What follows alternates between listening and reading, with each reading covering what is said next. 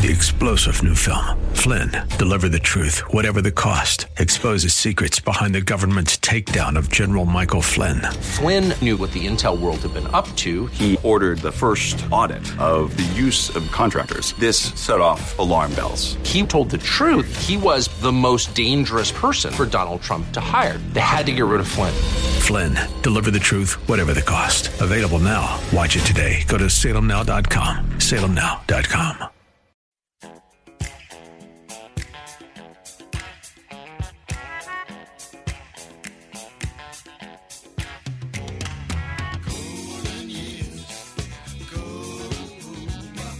It's Ask the Lawyer with Mike Connors. Got questions concerning elder or estate law? Attorney Mike Connors has the answer. He was recognized as one of New York's top lawyers by New York Magazine and brings over 30 years' experience to the table. His office number is 718-238-6500. That's 718-238-6500. Here's Mike Connors.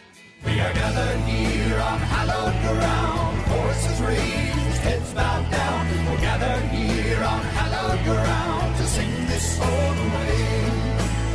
Yeah. Welcome to Ask the Lawyer with me, Mike Connors. For those of you listening to the show for the first time, welcome. The show is in two parts. The first part of the show, we talk about estate planning and elder law. And the idea behind estate planning is to pass assets from one generation to the next, paying the least amount in taxes we need to pay legally, avoiding going to court, avoiding probate, and as far as elder law is concerned, trying to save assets from nursing homes. The second part of the show, and they're not equal parts, but the second part of the show, we talk about history, politics, religion. Today we're going to be talking a little bit of history with H.W. Brands, who's got a book out about the Old West, and we're going to be talking to one of our frequent guests, Burgess Owens, who is a former safety for the New York Jets and played in the Super Bowl with the Oakland Raiders. And he's running for Congress in Utah. I was a little surprised about that, but let's see what Burgess has to say about his political campaign. Meanwhile, we'll take some questions about estate planning and elder law. And today we have my son, Michael. Hello, everyone. And one of the attorneys in our office, Kelly Decker. Hello, everybody. Kelly, we'll start with you first. Tell the audience a little bit about your background. Where'd you go to law school? Where did you live? Absolutely. My name is Kelly Decker. I am one of the estate planning / estate attorneys at Connors & Sullivan. I've been here for almost 2 years, believe it or not. Time flies. I am originally from Fort Lauderdale. I moved to New York. I went to Binghamton University and got my Juris Doctorate from Toro Law School out in Long Island. Okay, so what's the question that you have to read today? It's a good question. I think at one point or another this will be relevant and necessary for everybody. It's regarding a healthcare proxy. So, Mr. Connors, my husband recently went into a hospital for surgery. I'm wondering if I need a healthcare proxy for him.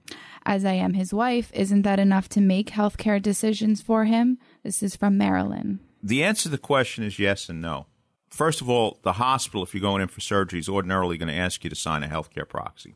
They usually want one on record. If, let's say, it's a situation where the person can't make their own decisions, you know, because emergency surgery or whatever, yes, the wife on default would be the healthcare proxy, but it's always better to have the form signed. Yes, if there is no form signed, they will defer to the wife to make medical decisions. But also the healthcare proxy gives the wife the access to his medical records, which hopefully would put her in a better position to make the decisions. And, you know, sometimes bureaucracies can be very difficult to deal with. You know, the husband's hospitalized, the wife wants to talk to the doctor, make medical decisions. Bureaucrat in the hospital may say, no, there's no healthcare proxy. We're not going to give you the medical records. So it's better, good planning. I mean, every time we do a will, we ask a client if they have a healthcare proxy or whether they want to sign a healthcare proxy, because you want to choose the person to make the medical decisions on your behalf if you can't speak for yourself. And this goes back to the classic case of Terri Schiavo. You know, she was a relatively young woman. She was 35 years of age. She went into a coma.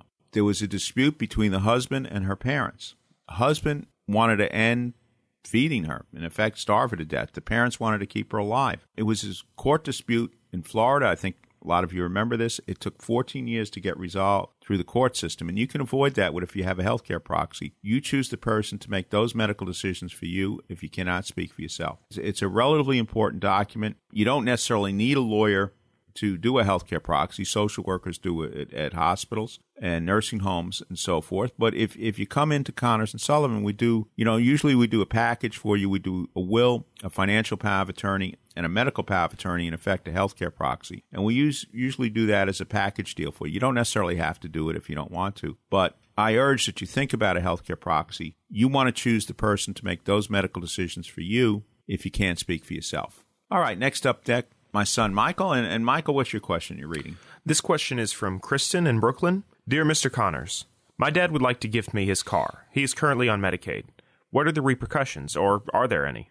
Well, actually, a car, and this is a good question, a car is an exempt resource. So if your father gives away his car, there's usually no problem.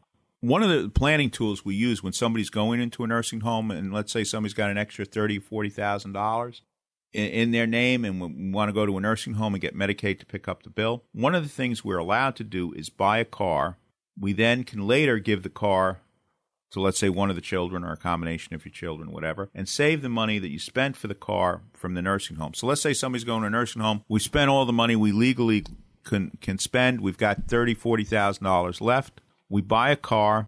One of the family members can drive the car. Later on, we can give the car away to one of the family members, and we save that $30,000, $40,000 from nursing home bills. Now, if the car is worth more than $50,000, or it brings, in this case, Dad's estate over $50,000, if he passes away, we may have to go through probate if the estate is worth more than $50,000, and then Medicaid may be able to put a claim on the car. So we want to keep the total estate solidly under $50,000. And some of you may say, hey, wait a minute, I thought last time you said $30,000. Well, that was changed a couple of weeks ago from $30,000 to $50,000. So if your estate is under $50,000, there's a simplified probate. Medicaid ordinarily does not pick up on that. Try to keep the total estate under 50. Listen, we don't want any kind of probated estate at all, whether it's 30 or 50. But if something happens, we buy the car right away and Dad passes right away, we want to keep the total estate under $50,000. Otherwise, we could have to go through full probate, 1, and 2, Medicaid might put a lien on it. And I remember a few years ago, there was an article in the New York Times, and some of the people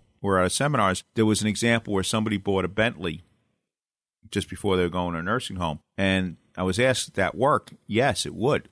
Now, of course, what do we do with the Bentley? And back then, you'd probably have to file a gift tax return if you gave it away. There might be other complications. But yes, you can really buy a car from any amount. It's just we recommend that with the car that you buy, that the car is worth less if it in totals your estate of less than $50,000. And of course, if you buy a car for $40,000, you drive it off the lot, it's probably not worth more than $30,000 anyway. But it's one of the things you can do, even if somebody's going to a nursing home. It's one of the things we can do at the last minute to try to save assets. Now, each week, our friend Kevin McCullough reads one of our questions from our listeners, and we read it for the benefit of Kevin's listeners. And you can listen to Kevin each Monday through Friday at 570 The Mission at 3 o'clock in the afternoon, Monday through Friday at 970 The Answer at 5 o'clock. But Kevin also has an additional hour on Wednesdays because he's given part of his time to John Catsimatidis. So take it away, Kevin. Hi, Kevin McCullough. Every week we promise you that you'll get answers to your questions, at least one of them from Mike Connors of Connors and Sullivan, who rejoins us. Mike, today's question is, what is the difference between the look-back period and the penalty period, and how does the look-back period differ from home care Medicaid and nursing home Medicaid? Mike Connors, what say you? Okay, if somebody applies for nursing home Medicaid, medical assistance to pay their nursing home bill, they have to document all their transactions for 5 years prior to their application for benefits. That's the 5-year look-back period. From there, you impose a penalty period. Roughly, if you live in New York City, for every $12,000 you give away, you have to pay for 1 month penalty to pay for a nursing home bill. So if somebody at the end of the 5 years gave away $100,000 within that 5-year period, they would be assessed an 8-month penalty, and they would have to pay the nursing home bill for, 8 months. For those 8 months, which at $15,000 a month would be roughly $120,000 in nursing home bills. All right, so friends, go ahead. Sorry, the second part of the question, there is no look-back period for home care Medicaid. The look-back period only applies to nursing home Medicaid in New York State. Okay, that's simple. And, friends, I hope that is helpful, particularly if you're facing this particular issue. And if you've got any other questions, Connors and Sullivan, they're the best around at all things related to estate care and elder law. Call them today. Get an appointment. Talk to them about your situation. 718-238-6500. That's 718-238-6500. You can also ask Mike a question. He's ready to answer it here on Kevin McCullough Radio every Thursday and on his own broadcast on the weekends, 8 a.m. on AM 570 and FM 102.3, WMCA, and AM 970, The Answer. You can send those questions, by the way, to askmikeconnors@gmail.com. askmikeconnors@gmail.com. Mike Connors, thanks so much. Thank you, Kevin. Thanks again to Kevin McCullough. Kelly, we have one more question on the plan tonight. Can you read it to us? Sure. This question is from Jill. It says, "Hi, Mr. Connors. What is a lifetime discretionary trust?" Well, basically, and, here's one of our problems sometimes. People give trust names, and the name of a trust is not important. What do you want to accomplish in the trust? But a lifetime discretionary trust would be something where somebody set up some assets, and the trustee has discretion on what to pay, what kind of bills to pay for the assets. So let's say, for the sake of argument, we have son who can't handle money very well, daughter can't handle money very well, maybe they have a problem with drugs, whatever. So we set up a trust where the trustee has the discretion to pay so much of the principal or income for the benefit of the child. It also could be husband and wife. Sometimes we use it for tax purposes, where the trustee can use the money to let's say the husband dies first, can use it for the benefit of the wife. It's discretion. There's some good things about it. I get a little nervous sometimes. Who's the trustee and who's going to use the discretion? If it's a family member you can implicitly trust, fine. I'm not crazy sometimes in institutions having discretionary trust, because you ever go to a bank and it feels like it's their money, not yours. Well, that's what happens. But if you want to talk about that, you're more than welcome to schedule an appointment with us at Connors and Sullivan. We can talk about it. And again, I can't stress this enough. We're not worried about what you call a trust. We worry about what does the trust accomplish. Some people try to sell you a book, in effect, and there are things in there, and if you read it, half the time, 75% of the time, you can't make heads or tails of the book, because page 7 contradicts page 15, so forth and so on, and it's jumbled. It's a jumbled mess in a lot of cases. You want a trust written for your family, your circumstances. What do you want to accomplish? And we can accomplish it in the trust. You can do pretty much, when people ask me at seminars, can I do this in a trust? Can I do that in a trust? The answer is almost always yes. Come in, we talk it over. After our conversation, we figure out what's best for you and your family, and then we go from there. All right, we're going to have to take a short break, and after that break, we're going to be listening to H.W. Brands talking about the history of the Old West, and then one of our friends of Connor's Corner, Burgess Owens. How can I protect my family if something happens to me? What if I need to go to a nursing home? What will happen to our savings, our home? What's the best way to give my home to my kids? Who will help us take care of Grandpa? These and many other questions can be answered with a phone call to Connors and Sullivan, Attorneys at Law, PLLC, 718-238-6500. Mike Connors, one of New York Magazine's top lawyers, has over 30 years of estate planning and elder law experience. Mike and his team of professionals will help you protect your assets from probate, taxes, and nursing home costs, so you can have peace of mind knowing you and your family will be taken care of and protected. I'm Mike Connors, founder of Connors and Sullivan. People don't plan to fail, they fail to plan. The time to plan is now. I'm Beth Connors. Call today for a free initial consultation with one of our experienced lawyers. Connors and Sullivan in Brooklyn, Queens, Manhattan, and Staten Island. Call 718-238-6500, 718-238-6500, or ConnorsandSullivan.com. We all know someone who's been touched by cancer. It's the second leading cause of death, and it took the life of my father, John Wayne. But even in his final days, he was thinking about helping others and publicly campaigning to raise awareness about cancer. His courage and grit inspired our family to do everything we could to fight the big C, as my dad called it. So we did something about it and founded the John Wayne Cancer Institute 35 years ago to advance life-saving research. Our discoveries are fundamentally changing the way cancer is treated around the world. Cures are within our reach, but we can't do it alone. I'm Patrick Wayne, and I'd be honored if you joined us in the fight against cancer. You can make a lasting legacy by helping to eradicate this deadly disease. Together, we can save lives. To learn more, visit jwcigiving.org. That's jwcigiving.org. When a desperate parent calls YCS seeking help for their child with special needs, we are there to answer the call. Our staff provides compassionate care to children affected by trauma, autism, or developmental disabilities. Can you help us provide the services needed to keep families together? Find out how you, your company, or organization can volunteer. Learn more at ycs.org.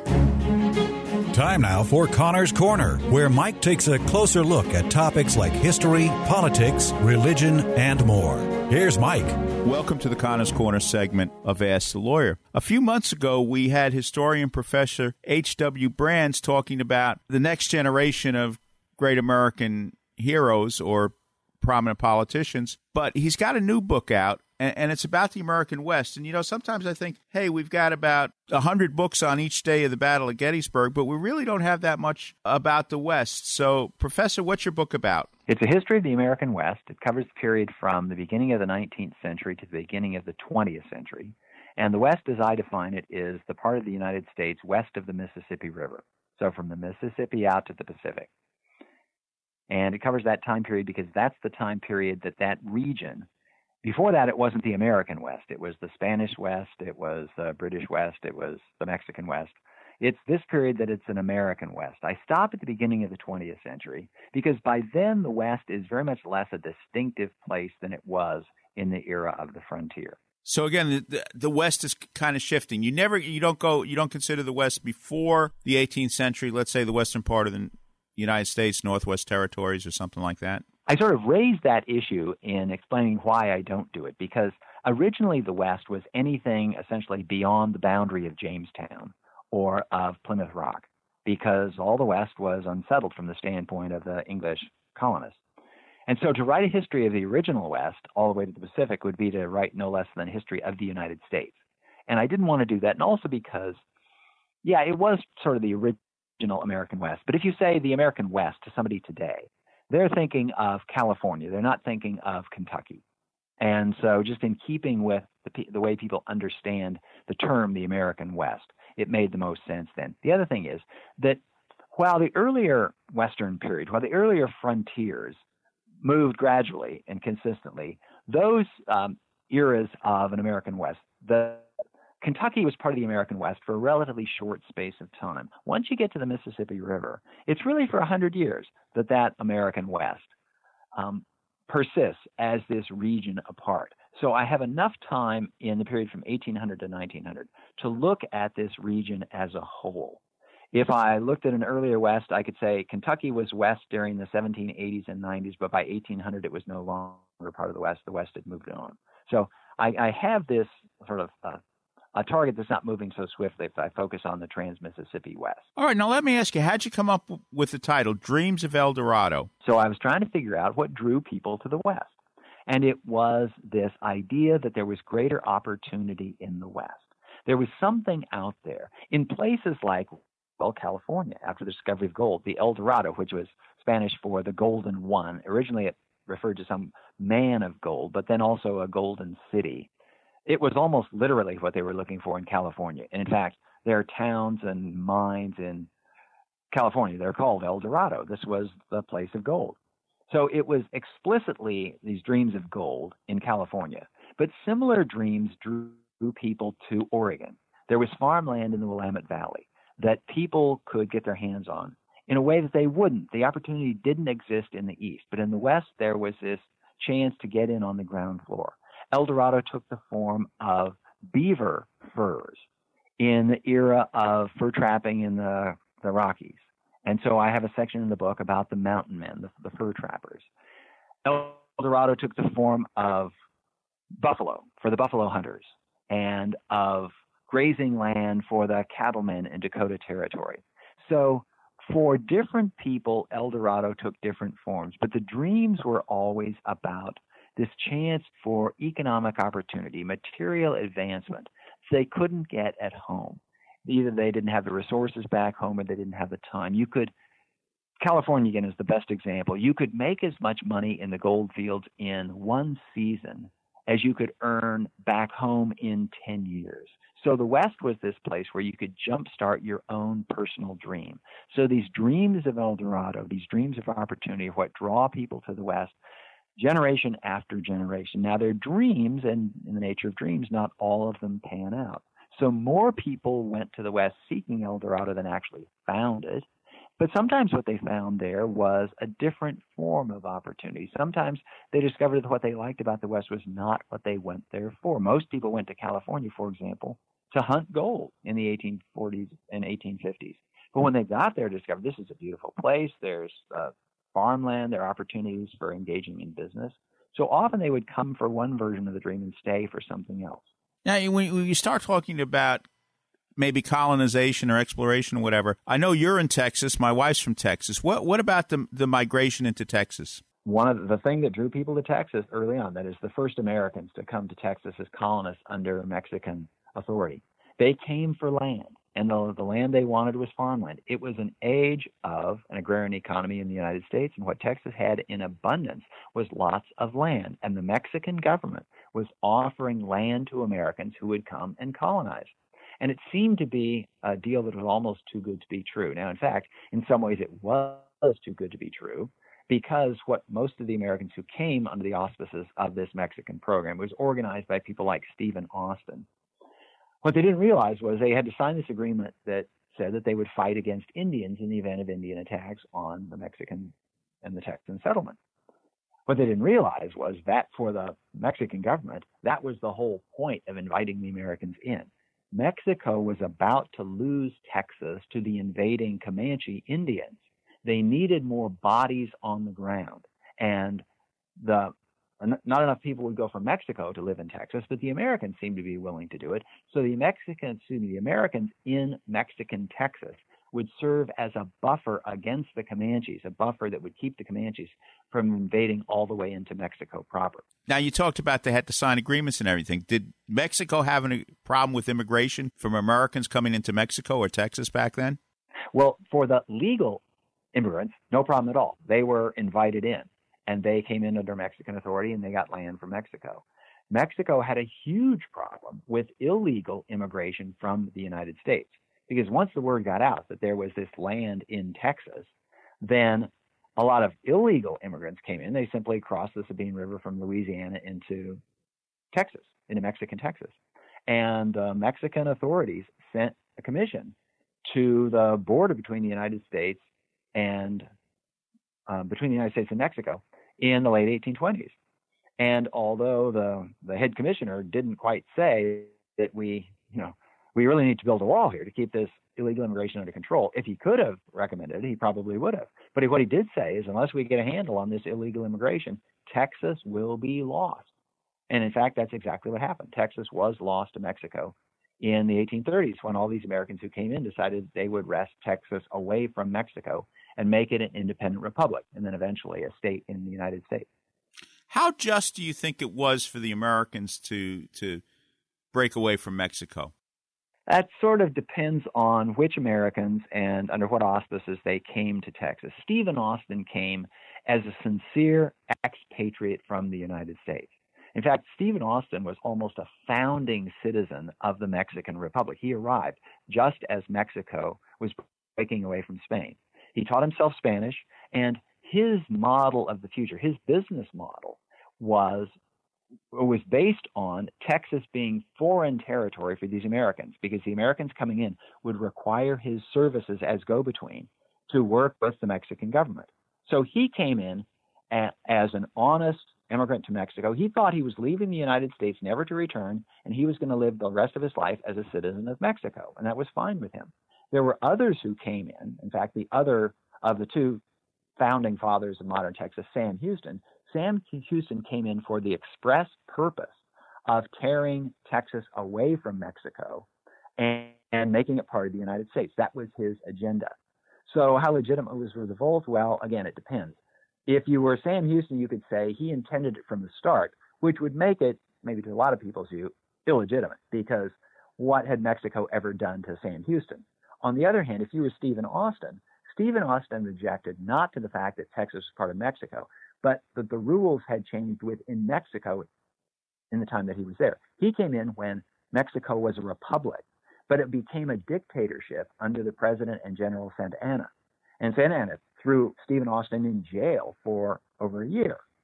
And by the time he got out of it, he said, well, wait, this is not the Mexico that I intended to enter. This is a dictatorship. And so he could take the position, in Texas, we are simply staging the kind of revolt against the Mexican government that the American colonies staged against George III in the 1770s. In fact, that connection was drawn again and again.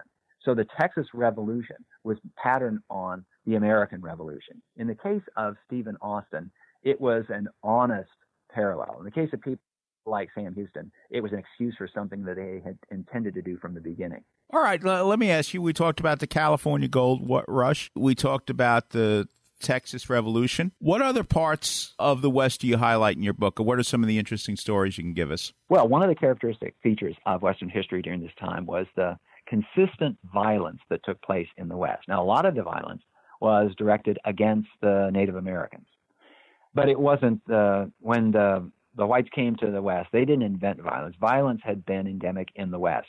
So, for example, as I mentioned, the Mexican government needed protection against the Comanches. The Comanches had already driven out other tribes in Texas, and they were going to take over all of Texas. So violence was central to the history of the West. And a large part of the violence reflected the fact that during much of this time, the West was literally outside the law. There weren't organized governments. So one of the things that happened that made California, for example, not only a place where you could have a gold rush, nobody owned the gold, so it was there for whoever got there first and grabbed it. It was also a very violent place. Violence took place against the Indian tribes of California. Violence took place among the miners. People would just sort of grab what they could, and there was no legal system, no set of legal authorities to prevent that from happening. In places like San Francisco, a big city by this time, even there, the law-keeping systems were not working. And so they had vigilance committees. These are outraged ordinary citizens who would take the enforcement of laws into their own hands, and they would hang the people who were responsible for the violence. So one of the reasons that I end my story when I do at the end of the 19th century is by then, the entire West is under either the government of state governments or, in a couple of places, territorial governments. So the old outlaw West has ended by the beginning of the 20th century. But for much of the 19th century, it is in this state of being beyond laws. So violence is a large part of it. Another part of the story is the building of the Transcontinental Railroad, for example. And it was the first major infrastructure project sponsored by the federal government. And it was exceedingly visionary.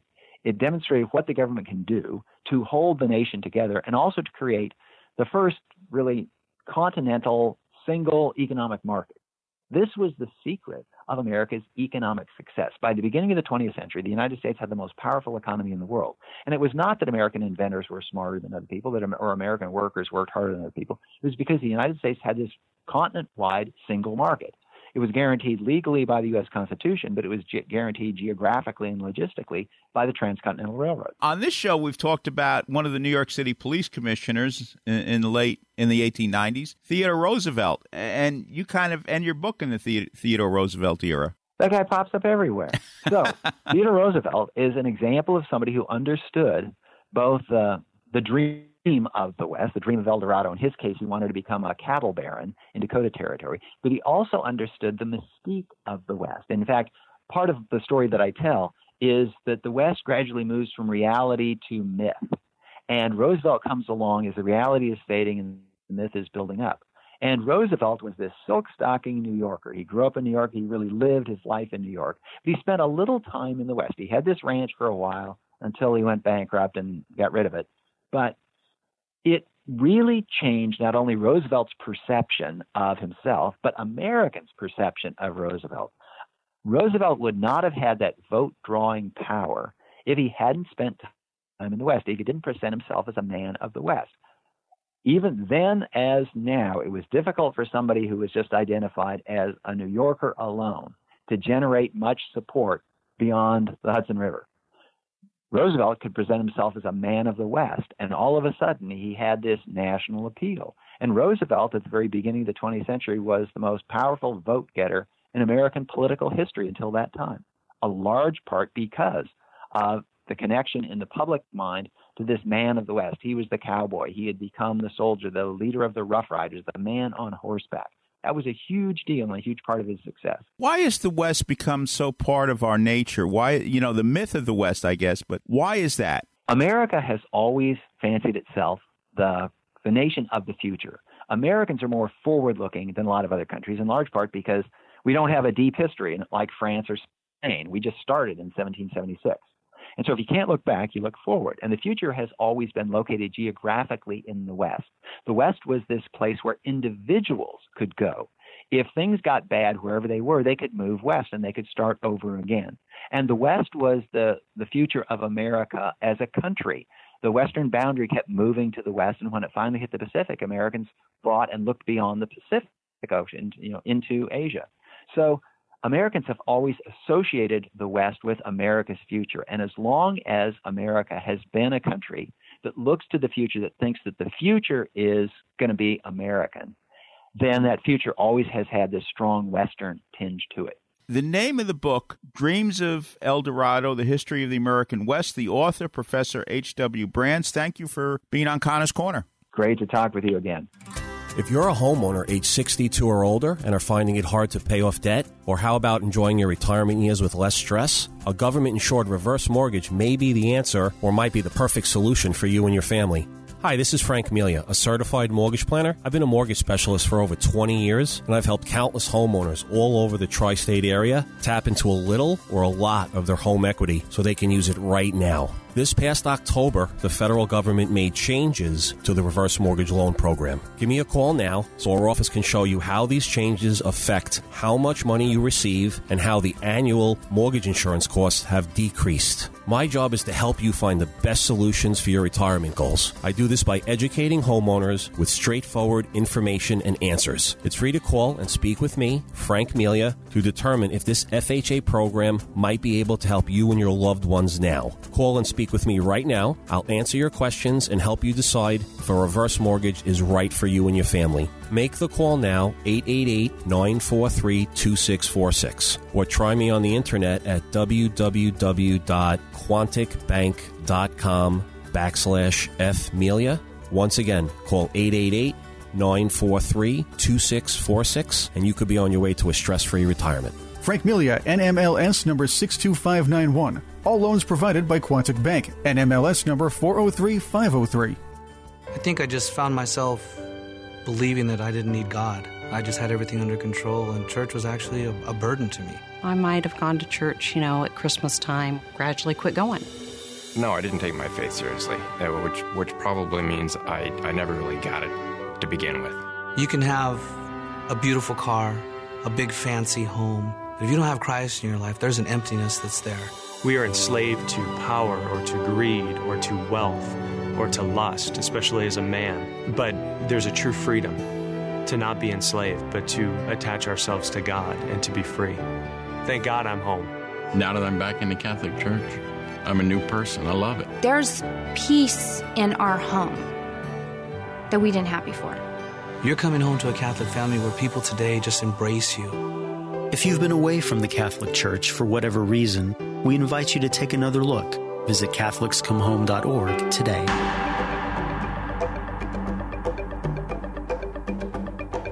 Welcome to the Connor's Corner segment of Ask the Lawyer. We're coming up to an election this year. Congressional elections are very important. We're very happy to have an old friend of the show who we've learned now is running for Congress. The old friend is Burgess Owens, former safety for the New York Jets. Welcome to Connor's Corner. Thank you so much, guys. I'm looking forward to chatting with you guys. Absolutely. Why did you decide to run for Congress, and where are you running? Okay, that's a good question. First of all, I'm one of those guys who literally for years said never, ever would I run for political office. I've always thought that the answers will be on the free market as an entrepreneur. I'm now out in Salt Lake City, and I've been working for the last couple of years with at-risk kids, those who are coming out of the juvenile system, trying to get a second chance, needing a second chance, needing some hope. And it's something that on my heart for about 30 years since I left the NFL. What I recognized a few months back is that my kids here in Utah, our kids across our country, whether it be California, Baltimore, Chicago, you name it, do not have a ghost of a chance as long as the leftists continue to maintain control of the House. I know what their end game is. They don't see very much potential. Matter of fact, that they see our kids as tools. Once they can get them to use views and discard them, they will eventually vote Democrats. They have no hope. So this is my way of entering the arena that I think I can make a difference. We have a plus 13 district here in Salt Lake City. It is a plus 13 Republican. It was actually held by Mia Love a couple of years ago, and the Democrats came along with a message that they will be moderates, and so they have not been moderates. The Democrat, Ben McAdams, voted 87% with AOC and Pelosi. I think this is a chance for my district to really make a difference in our nation's direction. It is important. Matter of fact, it's noted as either one or two in terms of getting the House back. We'll actually need. It's going to be a struggle to get the House back, but every single one counts, and this will be one or two to make that happen. So I'm excited about it. By the way, Burgess for Utah. For those who like to support me, I look at my campaign very simply. The theme of it is America Together Wins. We have always been, we the people, a people that once we wake up, we do nothing but win, as we're doing right now. And I'm looking forward to being part of that. So for those who like to join my efforts and help us to win out against the Democrats, to get in the House, to bring our values, our American values to our country, and not the D.C. values, please support me at burgessforutah.com. The Trump administration, I think you can see they've done an awful lot for African Americans in this country. Do you think he's going to get a greater percentage of the African American vote in this next election? Absolutely, no question about it. And I'll say this, guys. I know the narrative has been very negative about President Trump. I tell you what, I see President Trump and people across our country like him. If there's a friend of the black community, a friend of our country is a friend of mine. And there's one thing about President Trump. He's come out from the very beginning pointing out exactly what he was going to do. Matter of fact, what got my attention, I used to be a cruise guy, what got my attention was the 10 points that he put together for the urban America, the 10 promises. He's held every single one of them. And yes, we were at 6%, 12% of the black men in America were for candidate Trump. We're now to 35% that are for President Trump. And the reason why is because he's winning. He's given us jobs. He's given us opportunities. He's given the family a chance to finally come back again. He's fighting against the abortionists. Those things, the things that the Democratic Party has done to destroy our family unit. He's doing everything he's promised to do. He's bringing back jobs for our country, which President Obama once noted that it would take a magic wand to do. Well, he has his magic wand, which he's put in place. And I'm excited about the fact that the black Americans are finally waking up. I've been a conservative now all my life, but I've been a Republican for the last 36 years. And I'm just so thankful to see these young people and old waking up and realizing that we have a friend with President Trump and the Republican Party, and the people that have done the worst damage to our party have been Democrats. So I'm excited about us waking up to that, and we're being bold and stepping forward and making a difference this year. You know, one thing I know you appreciate history, and you've talked to our audience about history. And first, Margaret Sanger, abortion. She was the founder of Planned Parenthood. What has been her effect on the black community over the last, 100 years? It's interesting. She's an abortionist. She's a Democrat. She hated black people. She started abortion as a way to eliminate the weeds in our society. And they've actually been responsible for the loss of lives of 20 million black babies since 1973, where abortionists put 80% of their laboratories in the black community.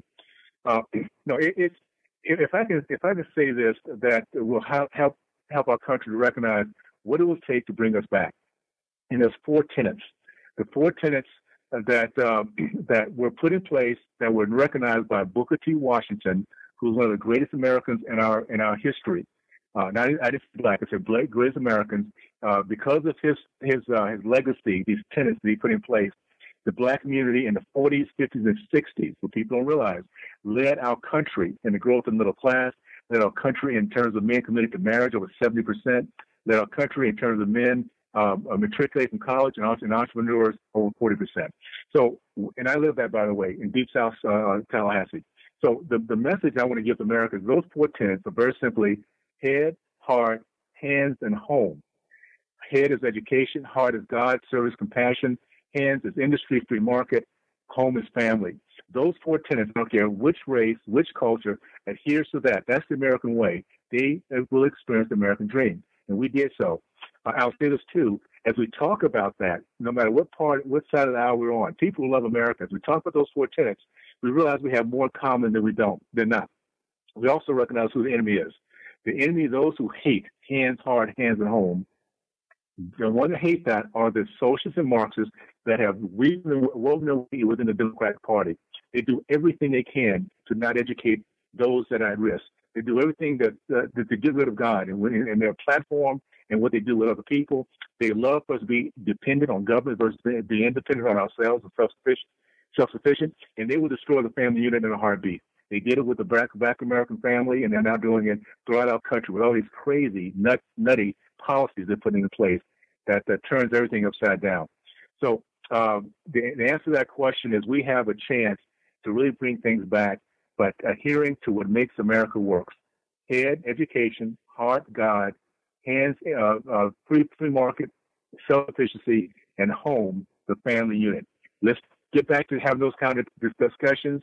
If we do that, we'll find out who our friends are and who our enemies are. Let me ask you, do you have any comments about the current impeachment mess? Absolutely. It's typical of what happens when you take God out of our country. You have people who have no sense of rule of law.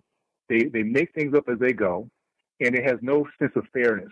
That's what happens when you have a godless ideology of socialism and Marxism. What these guys are doing very simply, we have a country now that's doing better than we have had in forever in some cases. We've never had this lowest amount of unemployment and poverty in the Black community. The highest growth, 400% growth in business ownership. I mean, across the board, it has been a great experience for America. And yet these Democrats spend all their time trying to destroy the man who's putting our country back in place. It's because they have a lot to hide. What we're going to find out as time goes on is look behind the curtains when it comes down to Democrats, when it comes down to the socialists and Marxists. It's not what we see, it's what they're trying to hide. They're trying to hide what they've done through the Obama years of weaponizing every single government entity against we the people, whether it be the DOJ, the FBI, the IRS. They have done everything they can to use their power to destroy people who do not agree with their ideology. So that's what they're trying to hide. And as time goes on, and as President Trump gets his next 4 years, I tell you, we're going to find out all the termites that's been undermining our foundation for all of these decades. You're going to find the deep state, people who have should not have, are not elected to office, but hide behind bureaucracy to use their power. So we're going to find some good things out, and I'm just thankful that we're finally going to have people being held accountable, which I hope is going to happen, and American people are realizing that the impeachment is a sham from the very beginning to the very end. Now, listen, I know a lot of people out there would criticize you because you're supporting the racist, Donald Trump. It's interesting. It's interesting those people who bring racism up all the time. The people who are continually trying to divide us between white and black and our religion. They're dividing us every way they possibly do so. The same party, by the way, has brought nothing but misery to the Black community. They target us for abortion, for keeping our kids not being able to work and unemployed. I mean, you go to the list of things that the Democratic Party does, and what do? When we finally begin to come from beneath the darkness and get hope, they call anybody who disagrees with them racist. The same people that point everybody out, the differences in our color and everything else. So I don't mind it, and to be honest with you, it's a badge of courage now, a badge of honor to be called names by the leftists. That means that we're finally, and I've always thought about this, Chris, I've wondered for years when I wasn't being attacked if I was really doing my job. And now, thank goodness, I'm beginning to recognize that people are paying attention to the message of what we the people can do, and that America together wins. And those who disagree with that by dividing us are losing. And it's driving them nuts. They don't know what to do with it because they have a president who could care less about what they say, what they think, and the power that they think they have. Being a former NFL player, a guy who played in a Super Bowl champion, is that going to be an asset for you in your campaign? Not really. It's interesting. The things that really it's not going to be my NFL experience, even though it's going to have people to pay attention somewhat. It's not going to be my color. It's not going to be my age. It's going to be the things that I choose. Like, I choose to be a proud American. I choose to believe in our Constitution. I choose to look at people from the inside out, not outside in. I choose to be very proud of my background, the race I come from. And in pointing to that, I point to what we the people have done to help my race and my race to help other people to move forward. So it's going to be the things that I choose to do, not the things that I have no, I have no say on. My color, my background. I mean, it is what it is. And I hope that my background informs me to be able to relate to Americans who love our country and want to move us forward. I'm going to ask you one last question. What is going to be some of the critical issues that you're going to face in your campaign? Those issues will always go back to those 4 tenets. Everything. Head, heart, hands, and home. I'm big time on education. I grew up in an educated family. I understand the power it brings with education. I believe in God. I think our country will always have a compassion as long as we fight for him and not allow those leftists to intimidate us. I think independence and being a free people that look in the mirror and say, I am producing, I have value. We need to be self-sufficient. And the family unit has to be one that we fight for. Men and women who want to raise their kids and raise their kids, not have the government raise their kids in a way that respects authority, respects women, respects God, respects our country, respects our flag. That's the kind of family that can bring our country back. And it's not going to be the elitists who care less about others because they're doing just fine. So those are 4 tenets. Every policy I will be fighting for will be underneath those tenets, and I think Americans, in particular those here in this area, will like that. Again, Burgess for Utah. I was going to ask you that, yeah. That. Burgess for Utah. Burgess for Utah. It'll be important. And listen, I just want to throw this out, and some of us out here in New York, exception where we are in Brooklyn, Staten Island. But a lot of us in New York, we don't have a congressional candidate to back. There's no opposition to the Democrats. So it's a national election. Every Republican we can get elected across the country is going to help. It's you can explain it. Why do we need to take the majority? This is a fight. We're fighting for the heart and soul of our country, guys. And we now understand what happens when we have a president and a House and a Senate that loves our country, that's the majority.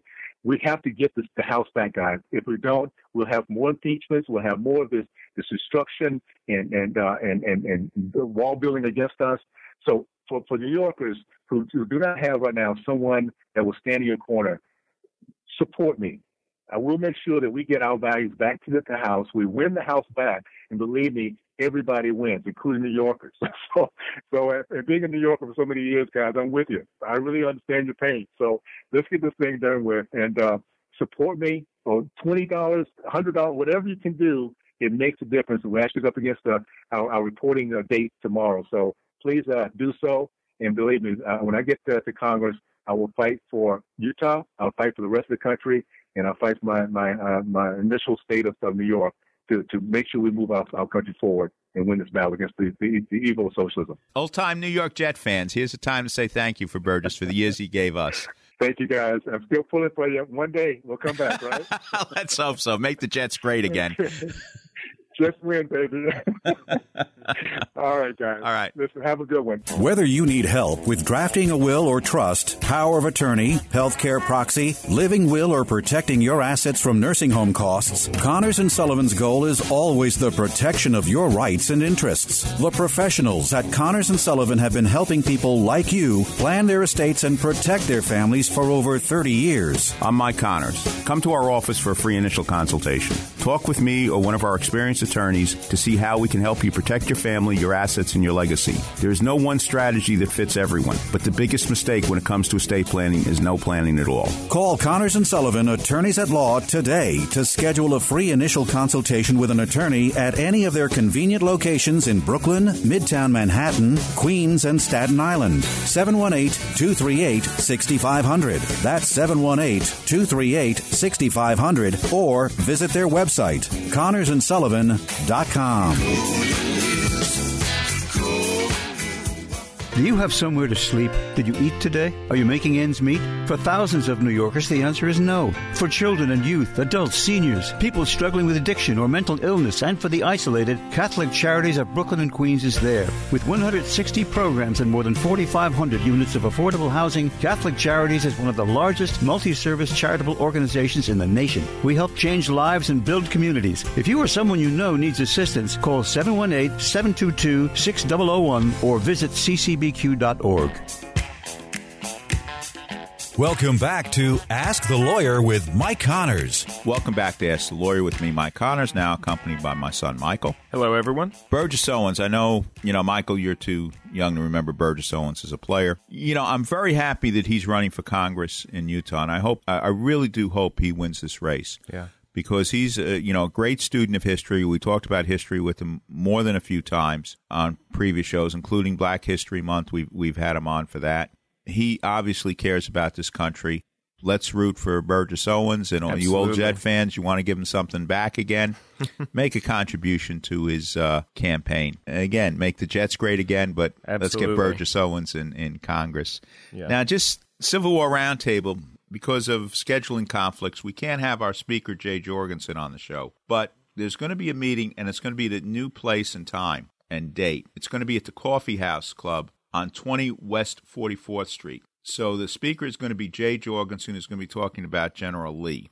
The cost for non-members is $60. Again, it's at the Coffee House Club, Tuesday, January 14th. Different day of the week, different day of the month. And Tuesday, make sure you RSVP by a week ahead of time. Right. And if you want reservations, you got to call at 718-341-9811. So make sure if you want to go to the Civil War Roundtable, you call for reservations first. Getting back to our show, and Chris Cordani, Facebook. I see sometimes people like us on Facebook. And I look at some of the YouTube interviews, and I was surprised to see some of the things that were there. Can you tell us, one, about our YouTube page, and two, about how to like us on Facebook? Well, first, you'll like us on Facebook by going on the Facebook page, Ask the Lawyer with Mike Connors. It's right there. There's a nice picture of Mike on the front with a microphone. How about that? Mike and the microphone. That's a pretty good one. You just like the page. You can put the thumbs up there and follow what we're doing. We'll even put... we'll put what's happening the next couple of weeks on the program, what happened recently, things that are going on with Connors and Sullivan around the community, plus some YouTube videos of your classic interviews. That's on our YouTube channel. You can find that on YouTube, of course. It's Ask the Lawyer, Connors Corners Conversations. Now, is Wilford Brimley going to be up there? Wilford Brimley is going to be posted very soon. He was quite happy with your interview. He wrote back and said he had a lot of fun doing it. And he was happy to talk about his days as a real cowboy, by the way, Mike. Okay, well, to me, it was one of my favorite interviews, and I like those old character actors. I don't know, a couple of years from now, I don't know who we're going to interview, because all those old character actors seem to be fading on. And maybe I'm wrong, but in today's world, I don't know of that many character actors who are really characters, the way it used to be back in the old days. And I think Wilford Brimley is almost one of the last of the old character actors. Well, we'll try and keep thinking of him. Okay, again, one last thought. Remember, it's an election year. Burgess Owens running for Congress in Utah. We're going to have another congressional candidate on this next week, Buzz Patterson, who used to carry the football for Bill Clinton. Yeah. Different kind of football, though. That was the nuclear football, so that would have been the codes for any kind of launch in case of an emergency. That's one that hopefully we never have to use. Well, I think Mr. Kincaid is telling us good night. To sing this all away. We are gathered here on hallowed ground, voices raised, heads bowed down. We're gathered here on hallowed ground to sing this all away. We are gathered here on hallowed ground, voices raised, heads bowed down. We're gathered here on hallowed ground to sing this all away.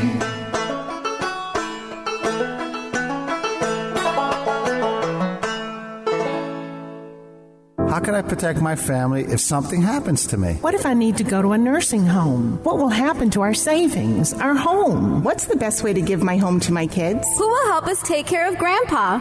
These and many other questions can be answered with a phone call to Connors & Sullivan, Attorneys at Law, PLLC, 718-238-6500. Mike Connors, one of New York Magazine's top lawyers, has over 30 years of estate planning and elder law experience. Mike and his team of professionals will help you protect your assets from probate, taxes, and nursing home costs so you can have peace of mind knowing you and your family will be taken care of and protected. I'm Mike Connors, founder of Connors & Sullivan. People don't plan to fail, they fail to plan. The time to plan is now. I'm Beth Connors. Call today for a free initial consultation with one of our experienced lawyers. Connors & Sullivan in Brooklyn, Queens, Manhattan, and Staten Island. Call 718-238-6500, 718-238-6500, or ConnorsandSullivan.com. The preceding pre-recorded program paid for by Connors & Sullivan, Attorneys at Law, PLLC.